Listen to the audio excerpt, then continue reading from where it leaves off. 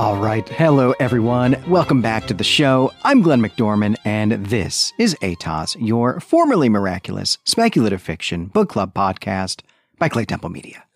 This episode, we are talking about City of Stairs by Robert Jackson Bennett. This is a book that was originally published in 2014. And this episode was commissioned by one of our really awesome, truly generous Patreon supporters, which is why it is showing up unexpectedly in the middle of the month as a bonus episode. And I'm really grateful for that. As I've said before, commissions are just a hugely important part of our business. They're how we stay on the air. But also, I have to say, this was just an awesome book. I had never heard of Robert Jackson Bennett before. That's always an exciting prospect for me. It's a big part of why I do this show. It's one of the principal reasons I started ATOS was so that listeners would guide me toward writers who began their careers in this century in particular. Is a big blind spot in my reading. And I'm really glad that I was guided in this particular direction because City of Stairs was phenomenal. So, all right, I'm eager to get straight into it, so let's do it. Let's take a deep breath and talk about City of Stairs. So, okay, up front, we're in for a big helping of world building today. City of Stairs is set in a secondary world, a world that is not our own. It's a fantasy novel, right? It's also the first in a series, though it is a self-contained story, but I'll talk more about that later. Right now, we need to learn about the world, and there is a lot going on here. Bennett is playing with a lot of discrete elements. I'm going to try to break that down for us, which means that if you've read this book and if you love the world as much as I do, it may be a few minutes before I even mention the thing that you think is most important about the world, but I'll get there, I promise. As I always do, I want to think about this speculative world in terms of its material culture first. I have a real historical materialist bent, which I'll talk about in the next segment, in fact. There is a lot about this imaginary world, this speculative world, that feels like the late Victorian world, the late 19th century, right here in the real world on planet Earth. First, it's an entire globe, right? The world is mapped out, its parts are all connected. Sea travel and shipping are robust, trains are a standard mode of transportation, and electrical telegraphs provide long-distance communication. Printed books are easily accessible. Newspapers circulate widely. Photography is here, though we are told that's a very recent innovation, but still, it's here. People smoke cigarettes, they drink coffee, though our protagonist, we should say, prefers tea. But in all, it feels very much like the world that we meet in a Sherlock Holmes story, right? It's familiar to us. But there is one important material difference. Although this is a world of steel, it is not a world of gunpowder. Cannons exist, but they're rare. They also perhaps seem to be the purview of one state only. And rifles or muskets or pistols, they simply don't exist. This is a world of crossbows. So that's the material culture, but the late Victorian world is not only the world of Sherlock Holmes, right? It is also the world of Rudyard Kipling. And so colonialism is at the core of this novel. And so it is time for us to go meet Bennett's speculative cultures. Our protagonist is from Saipur, though none of her action is actually going to take place there. And Saipur is basically India. You can hear that in the name, which sounds a lot like the city Jaipur, and the Pur element in this place name is simply the word for city or settlement that is in use in the Indian subcontinent. It's got a really fun etymology. I won't actually go into that, holding myself back here, but it is basically, Pur is basically cognate with the Greek word polis, which also just means city. Also, the word for monarch in Saipur is Kaj, K-A-J, which is really just replacing the letter R in Raj with a K, right? There are some other elements as well that let us know that Saipur is basically India. This is things like food culture, as well as some information that we get about the climate, also just its location on this planet. And so, if we're in a world that is essentially late 19th century Earth, just with some of the particulars muddled up a little bit, then we would naturally expect that Saipur is under the control of a foreign power, some kind of analog to the British Empire. But this is where Bennett starts to play. He flips this idea around completely. 4 generations ago, and for a few centuries, at least as I understand it, this was, in fact, true of Saipur. But now, Saipur, India, is the global empire, in fact. And our story takes place in an overseas city that is occupied and controlled by Saipur. Though this city is given a fair bit of domestic autonomy, at least within certain parameters.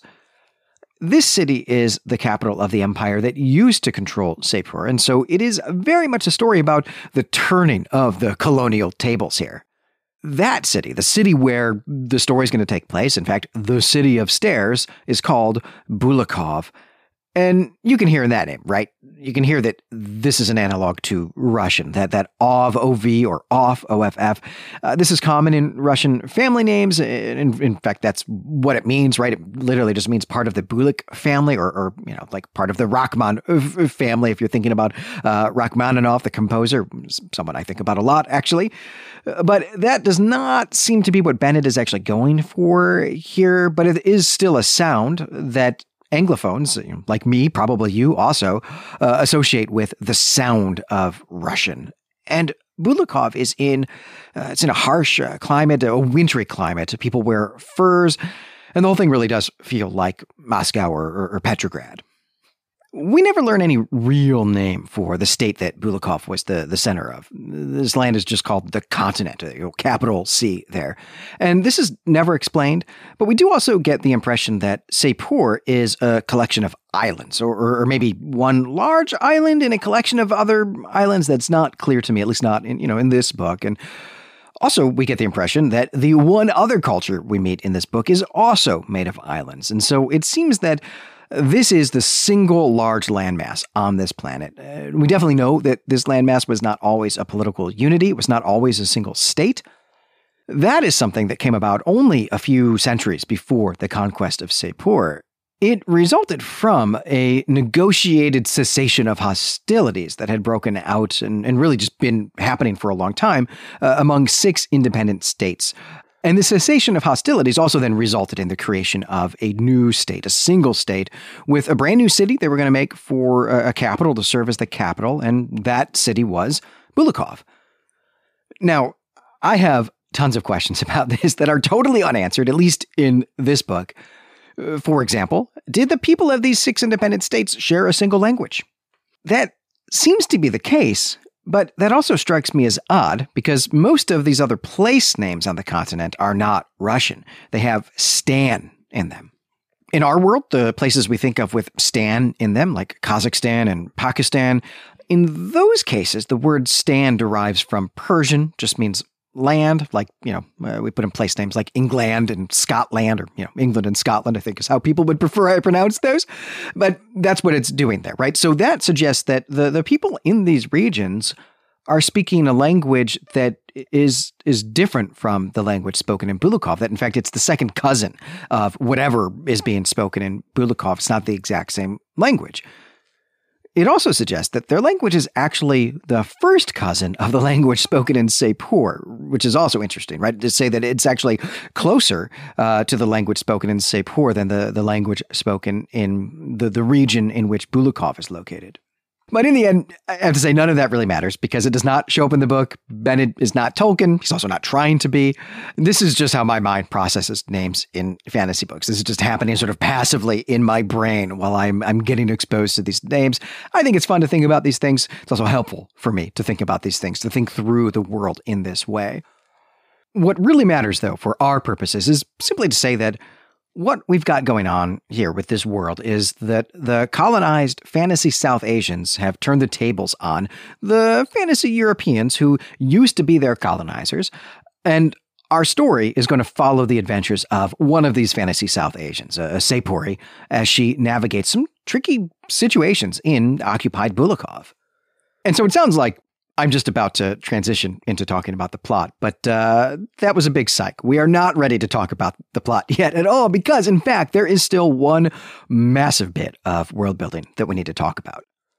Because in this imaginary world, gods really exist, and gods intervene in human affairs, and not just in human activities, but they intervene in the world on the behalf of humans. They build cities for humans. They alter the weather or entire climate systems. They perform all sorts of other small miracles. I'll give some examples of those types of miracles in just a moment. Now, I say exist and I say the world, but that is not quite right either. The gods used to exist, but they've all been killed, and that happened 4 generations ago. They were killed by the Seppuri. They were killed by the Seppuri when they rose up against their oppressors, because the gods were really only the gods of the Continentals, who were a sort of chosen people. And the power they received from the gods is actually what enabled them to conquer Seppur and I guess other parts of the world as well.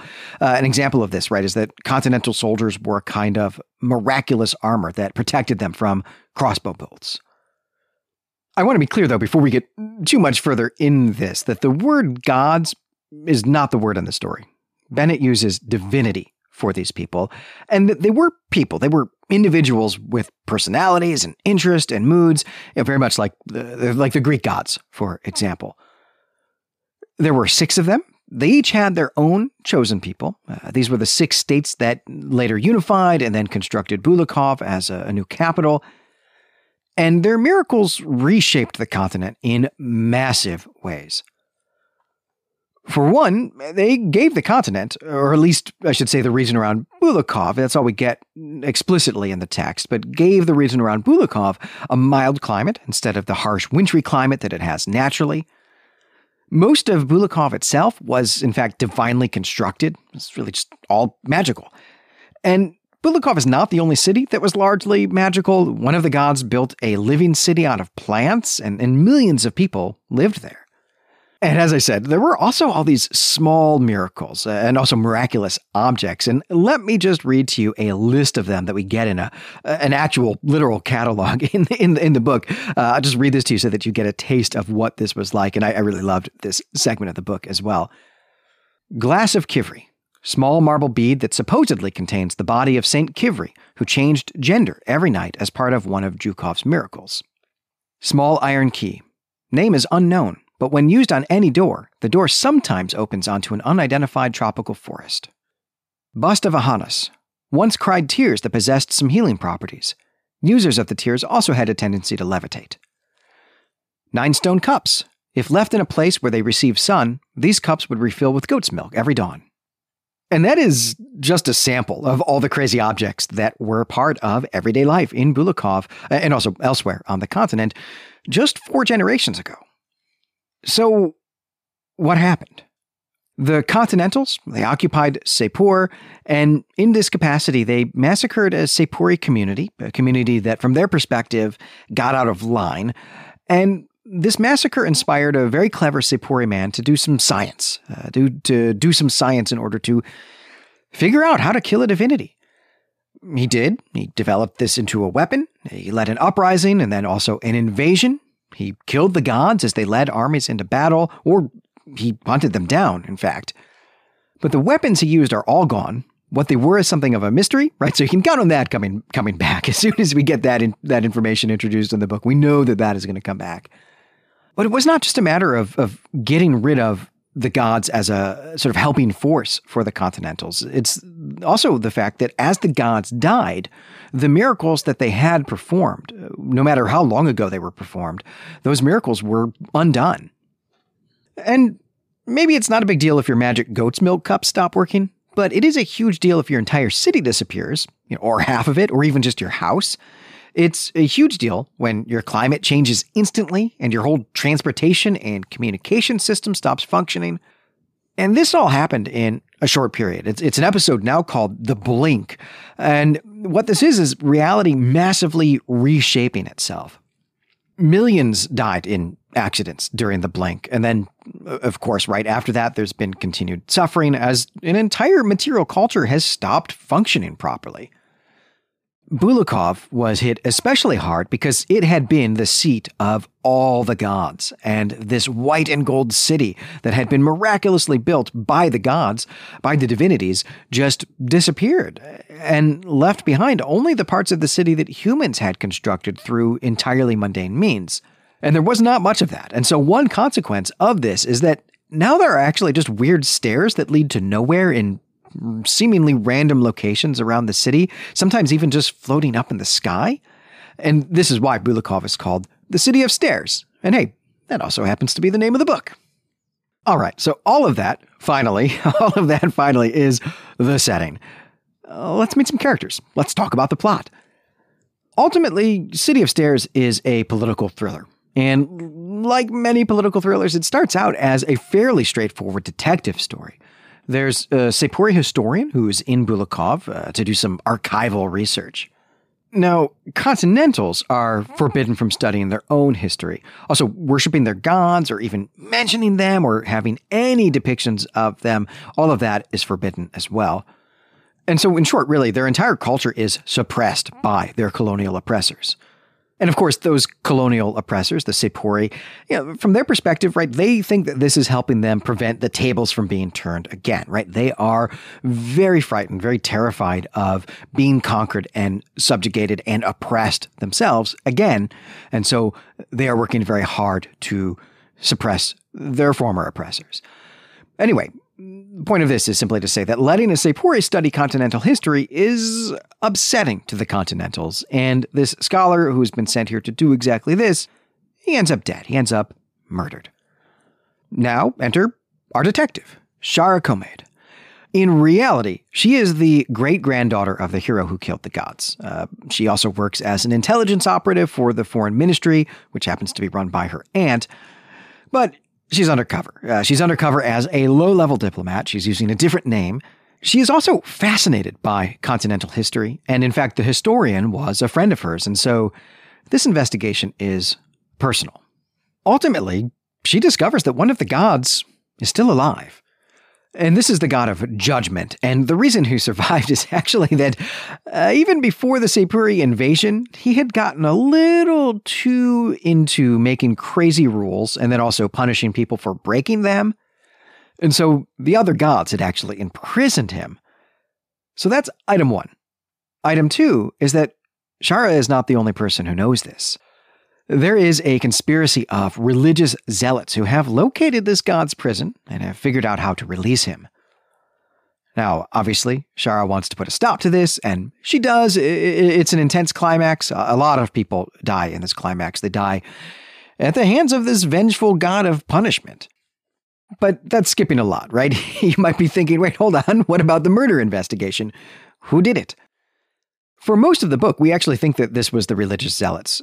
And we think that because they were very interested in the scholar's work. They had a janitor stealing some of his work for them to look through. But all they wanted was the work. They needed to find a particular miraculous object in order to carry out their nefarious plan. And so they didn't kill him. They didn't have any need to do that. And in fact, doing that would have hindered their plans. In fact, it did hinder their plans. I mean, they didn't kill him, but the fact that he died and suspicion fell on them winds up thwarting their plans to begin with. So, in that case, in that sense, not killing them was, in fact, the smart choice. But who did kill him? Well, it was an inside job, it turns out. One of the secrets that the historian uncovered was actually about Shara's family. It turns out that the Seipuri leader who killed the gods, this is Shara's great-grandfather, it turns out that he was himself the son of a god. This was not an unusual thing in those days, but it does mean that his descendants are partially divine. Now, this does not include Shara. She definitively does not have any kind of miraculous powers, but it does include her aunt who runs the intelligence agency. Why this matters is simply that being partially divine is now illegal. And so Shara's aunt might face execution, but even if she avoids that, she will certainly lose her position, and she does not want that to happen. And therefore, the professor had to die before he could tell anyone what he discovered. And the book ends with Shara confronting her aunt with this information and giving her an ultimatum as well. You see, Shara is an idealist, and she has a vision for a better world, and it is now going to be her turn to be in charge. And that is the end of the book, though there is a ton more to talk about, even after this overly lengthy segment. All right, let's talk some themes and motifs. So yeah, that was a pretty big recap segment, so I am therefore going to endeavor to get back on track here, time track, that is. As a trained historian, also as an occasional history professor, what I really want to talk about is Bennett's depiction of historians at work, what he thinks history is, which is to say history as an activity, history as a form of scholarship. But I'm actually not going to. I'm going to save that for a conversation that we can have together on the forums. That way I can give the whole 10 minutes that I want to devote to this segment. I want to give all 10 of those minutes to continental religion, and in particular, the moral and ethical system of this religion. Bennett has just done an awesome job of creating a world that is mostly shades of gray.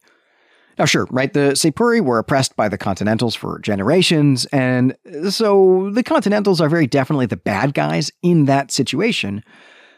And then we very definitely cheer for the Seipuri as they are overthrowing their oppressors when we're getting all of this backstory.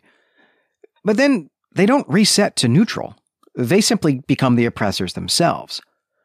But then the question is, can we really, truly sympathize with the Continentals? Even though they are now the oppressed, can we still really sympathize with them? And this is a really awesome setup. It's a very hard-boiled sandbox for our characters to go play in. But still, in the end, there are some clear-cut villains in this story, and they are religious zealots. But not just any religious zealots. They are the adherents of Kulkan. Kulkan is the god of judgment. He's depicted as a judge looming over people in continental art, but his judgments are harsh. His rules are just totally crazy. At least this is the case by the time that he's imprisoned by these other gods. And at this point, when this happens, he really is just the god of punishments. He operates a hell, right? He operates a kind of punitive afterlife for people who fail to obey his commandments. As you can guess, right, even if you haven't read this book, a lot of those commandments are about bodies. It's about shaming humans for having bodies to begin with. You get rules about food, about clothing, rules about hair and grooming, a lot of rules about sex, right?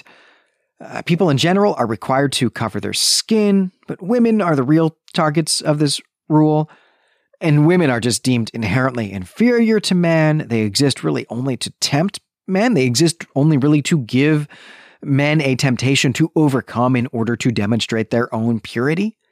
And if you've got a worldview like this, right, naturally, sex itself has to be bad. Sex in all its forms, but especially anything outside a very narrow range of heterosexual activities. And the punishments for violating any of these rules is death. But not just death. It's death followed then by torment in hell. Torment in hell until you have been purified. But of course, it is also not just up to Kulkan to punish people for these offenses. It's also up to other humans to do that too. In all, this is a vision of a society organized around shame and punishment. It's a society in which people are terrified of each other, also terrified of themselves. This is obviously not a society that any of us would want to go live in. Even the other gods did not want anything to do with this, and one of the other gods was kind of just the god of parties and orgies, and so those two ideals, totally incompatible, right? And in the end, they imprisoned Kulkan so that they could get on with their own lives, right? These other divinities could get on with their own lives, and also just let people be people. But then the Continentals are conquered, they're also then oppressed, and people want to know how this could have happened. And the answer must be, because we strayed from the path of righteousness. It must be, right? Surely, it must be the case that this disaster is actually a divine punishment. It's actually a divine judgment for failing to adhere to Kulkan's commandments. And yeah, right? We see this type of thinking in our own world all the time. Hurricanes, pandemics, all sorts of other horrible things are really only happening because people are having evil sex. And we dismiss those people. Certainly I do. I assume you do too, and rightly so. Those people should be dismissed. But what if those people decided to do something about it?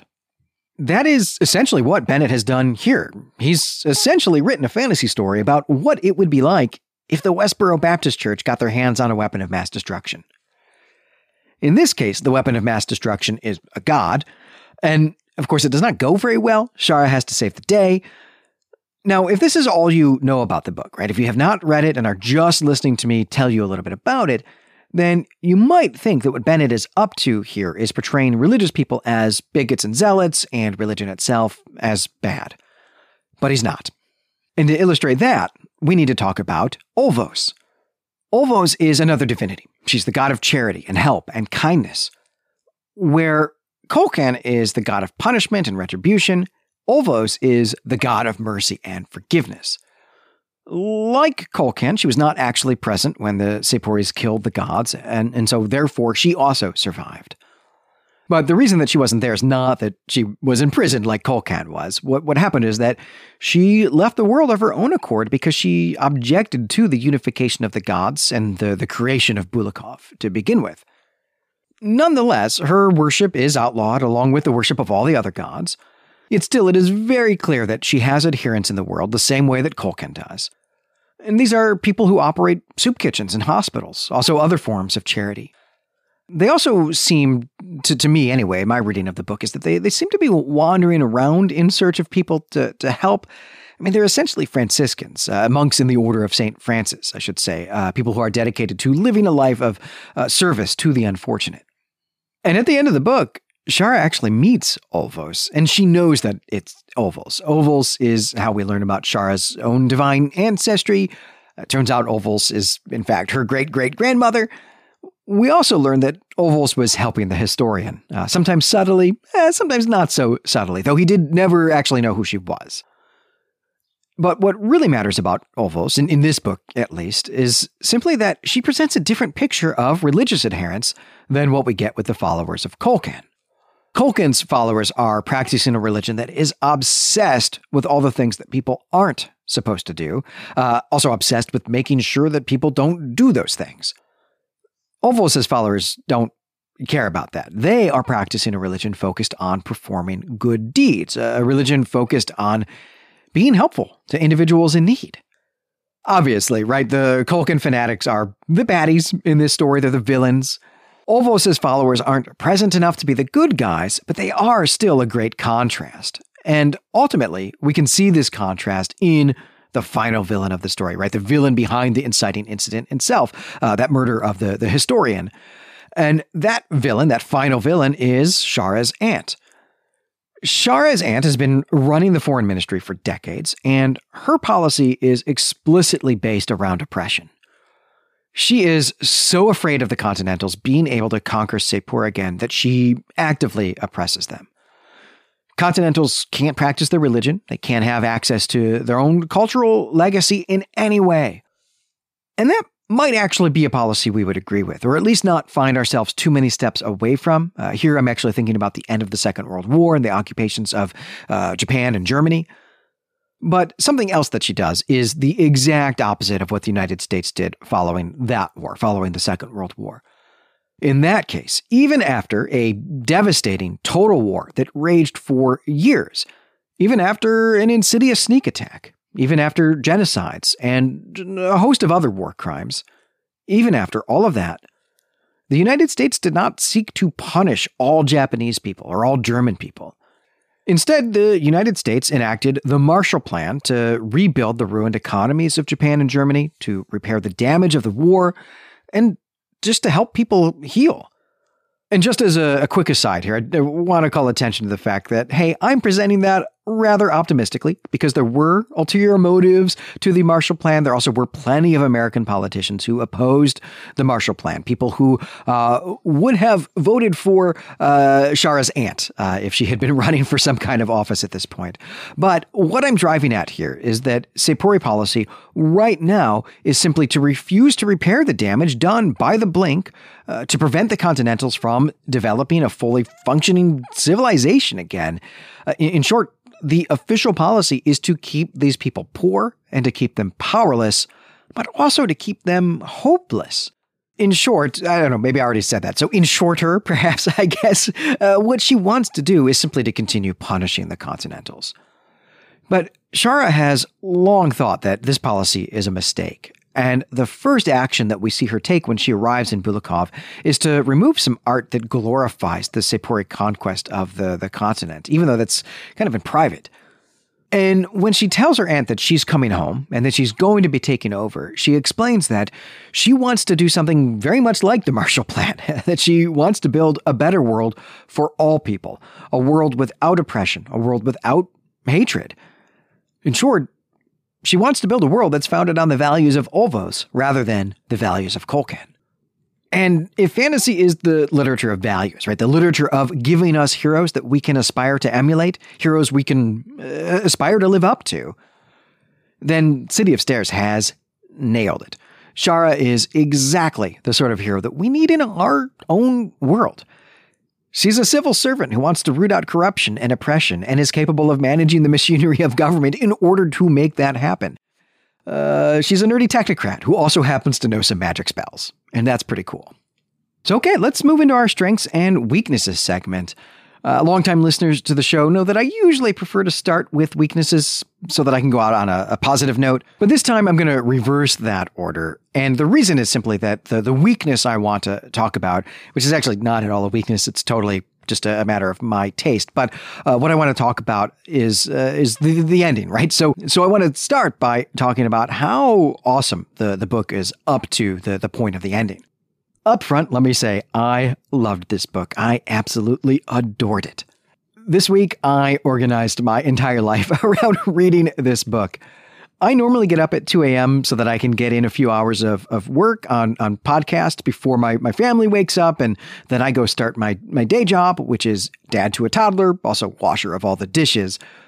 But City of Stairs was so awesome that I was having a hard time doing unfun tasks like editing podcasts or publishing them or managing the website, and that in order to do all of that work and also read this book, I started getting up at 1 instead of 2 and then rewarding myself around 5 a.m. And also really, really, really hoping that my son would sleep all the way to the late part of his wake-up window because I really just wanted to keep reading this book. And look, City of Stairs is a book that I read while stirring pots of pasta and oatmeal. City of Stairs is a book that I read in 45-second increments while waiting for the microwave to ding or water to boil. I could not put this book down. It was awesome, and I loved this experience. It's been a long time since a book did this to me, and I really loved it. As you can imagine, and as probably I have made clear, what drew me in so much, of course, was the world. The world as a whole is very well drawn, and Bulakov in particular felt like a real place to me, and we got to see the machinery of power at various levels throughout the city, and I loved all of that. We get scenes in the office of the regional military governor, we meet city councilors and learn about electoral politics, we visit the university, and then we also get scenes in alleys looking for magic doors. I have to say that Bulakov is a hard-boiled post-war city that ranks right up there with Graham Greene's depiction of post-war Vienna in The Third Man. In fact, this whole setting very much feels like a Graham Greene novel. It's just awesome. While I did characterize the book as a political thriller, the story really goes through several different genres as it progresses. It starts out as a detective story, and then later it morphs into the political thriller as we, the readers, are realizing that the murderers must be these religious zealots who also control a few seats on the city council, and they're searching for a MacGuffin of some sort. In your standard, non-speculative fiction political thriller, right, that MacGuffin is often a secret that the baddies don't want revealed. But in this case, it's actually a historical artifact that has miraculous properties that they want to weaponize. And so there's also a bit of historical adventure here as well. I mean, it never gets anywhere near Indiana Jones level, but we get plenty of cool primary sources, and we get not one, but 2 detailed list of artifacts in a warehouse. And I loved it. I loved all of this. I was riveted by it. And I absolutely and heartily recommend this book to everyone. In fact, this is a book that I'm going to be forcing people to borrow from me for a very long time. The thing that I want to talk about that is not a weakness, but is still nonetheless, complaint isn't even the right word. That's way too strong. But simply something that I just didn't love as much about the book is the ending, the direction that it goes in the end. What I've really just characterized to you and described to you in all of my praising was really the first 2 acts. And so the third act takes the story in a direction that I wasn't expecting, and in a direction that is not where I would have wanted it to go, I think, if I'd been the navigator, I suppose. And maybe I should back us up a little bit and simply say that this is a book that I think belongs side by side the new weird, that this is a book that has a lot in common with China Miéville's novel, The City in the City, a book we've done here on ATOS. Also has a lot in common with things that Jeff Vandermeer does, in particular in his Ambergris stories. We're doing his novel Finch coming up on ATOS here eventually. We've already done a novella that takes place in that setting over on our Weird Fiction podcast, Elder Sign. That's 3 episodes that Brandon and I did on the novella, The Transformation of Martin Lake, which I super loved. I love Finch as well. It's a brilliant world, Ambergris. City of Stairs feels very much like those 2 books. And those 2 books are just examples, right? There's a whole mode of writing in the new weird that is to make up a kind of fantastical city that also feels very realistic in some ways. And that's exactly what we get here. And although I'm characterizing those stories as new weird, and I think that pretty much everybody would say that yes, China Miéville and Jeff Vandermeer belong in what we call the new weird, but those guys are also fantasy writers, right? They're telling stories in an imaginary world. They're building an entirely self-contained speculative world and telling stories in it. That's what fantasy writers do. And this is certainly a fantasy book as well. But I think that for me, Bennett actually veers a little bit too much into the fantasy territory, or, more than I would have liked, more than is to my taste. And really, a lot of this is just about the stakes. The stakes here get very, very high. So rather than the stakes simply being local to the city where the story is taking place, local to Bulakov, they get really, really big, right? They have the potential to reshape the entire world. And I would have preferred that Bennett keep the stakes much lower than they end up being. I would have preferred the gods to really just to stay in the backstory rather than to actually come back. I also think that I would have preferred a more Kafkaesque resolution to the plot where the world is fundamentally unchanged at the end. But as I said, all of that is just a matter of taste because Bennett handles all of that material really well. And in fact, I would enjoy reading his take on a more overt epic fantasy. I think that actually would be really cool. I know that he's written some other urban fantasy, but I would love to read him do a kind of, version of Lord of the Rings or something. That would be great. But I did kind of want my hard-boiled story just to stay hard-boiled. And so for me, the third act is, if there is a weak point, and there really is not, but the third act is perhaps a weak point relative to the first and second acts, these first and second acts that had me foregoing sleep in order to binge read. But make no mistake at all, right? City of Stairs is one of my favorite books that I've done for ATOS so far, and I will be pushing this book on anyone who will let me. And in fact, I have already been trying to get Brandon to go read it. I'm secretly trying to get Brandon to not just read this first book, but then to read the second book so that he and I can do a kind of joint podcast episode on it together. But no promises. Maybe you can help me, in fact. But all right, I think if I'm trying to enlist you in my own secret plots against my co-hosts on the network, I think it's time to bring my review here to a close. But I do hope that you'll visit the ATOS forum at claytemplemedia.com or drop by the Clay Temple Media subreddit and talk with me about the themes and the motifs, also the strengths and not quite weaknesses here that I have focused on, but especially on what I left out, because I left out a lot. For one, I had really planned to talk about history and historians in this book, but the recap got a little bit out of control, so I needed to cut that. But it's a little bit crazy for me to read a book, in which the inciting incident is the murder of a historian and to not have something to say about that. Well, I have something to say about it. I just omitted it. So anyway, I would love to have that conversation with you. I would also love to talk about Sigurd, who's a character I have completely ignored. I am vaguely aware that the last book in this series, a series of 3 books, I'm vaguely aware that book is largely about him. And he is kind of the Aragorn of this story, and that he is the secret king who's poised to return and set things right. And I recognize, I guess, that it might be better to have that conversation with me after I've read the other 2 books, but I do hope that people who have read this whole series will want to talk with each other about what Bennett is up to here with these tropes of epic fantasy, and especially the tropes about heroes, a contrast between Shara and Sigurd. That's a really fun conversation, I think, that we could have together. But okay, that is going to do it for this episode. I'm Glenn McDorman. As always, you can find me and all our other creative projects at claytemplemedia.com. On Twitter, I'm at GL McDorman, and the network is at Clay Temple Media. And let me once again thank the Patreon supporter who commissioned this episode. I loved this book. I know I've said it a lot, but I did. I loved this book so much, and I'm so grateful to have had the impetus to read the book. So thank you for that commission. And I'll be back at the end of the month with our regularly scheduled episode, this one on another fantasy novel, Cats Have No Lord by Will Shetterly.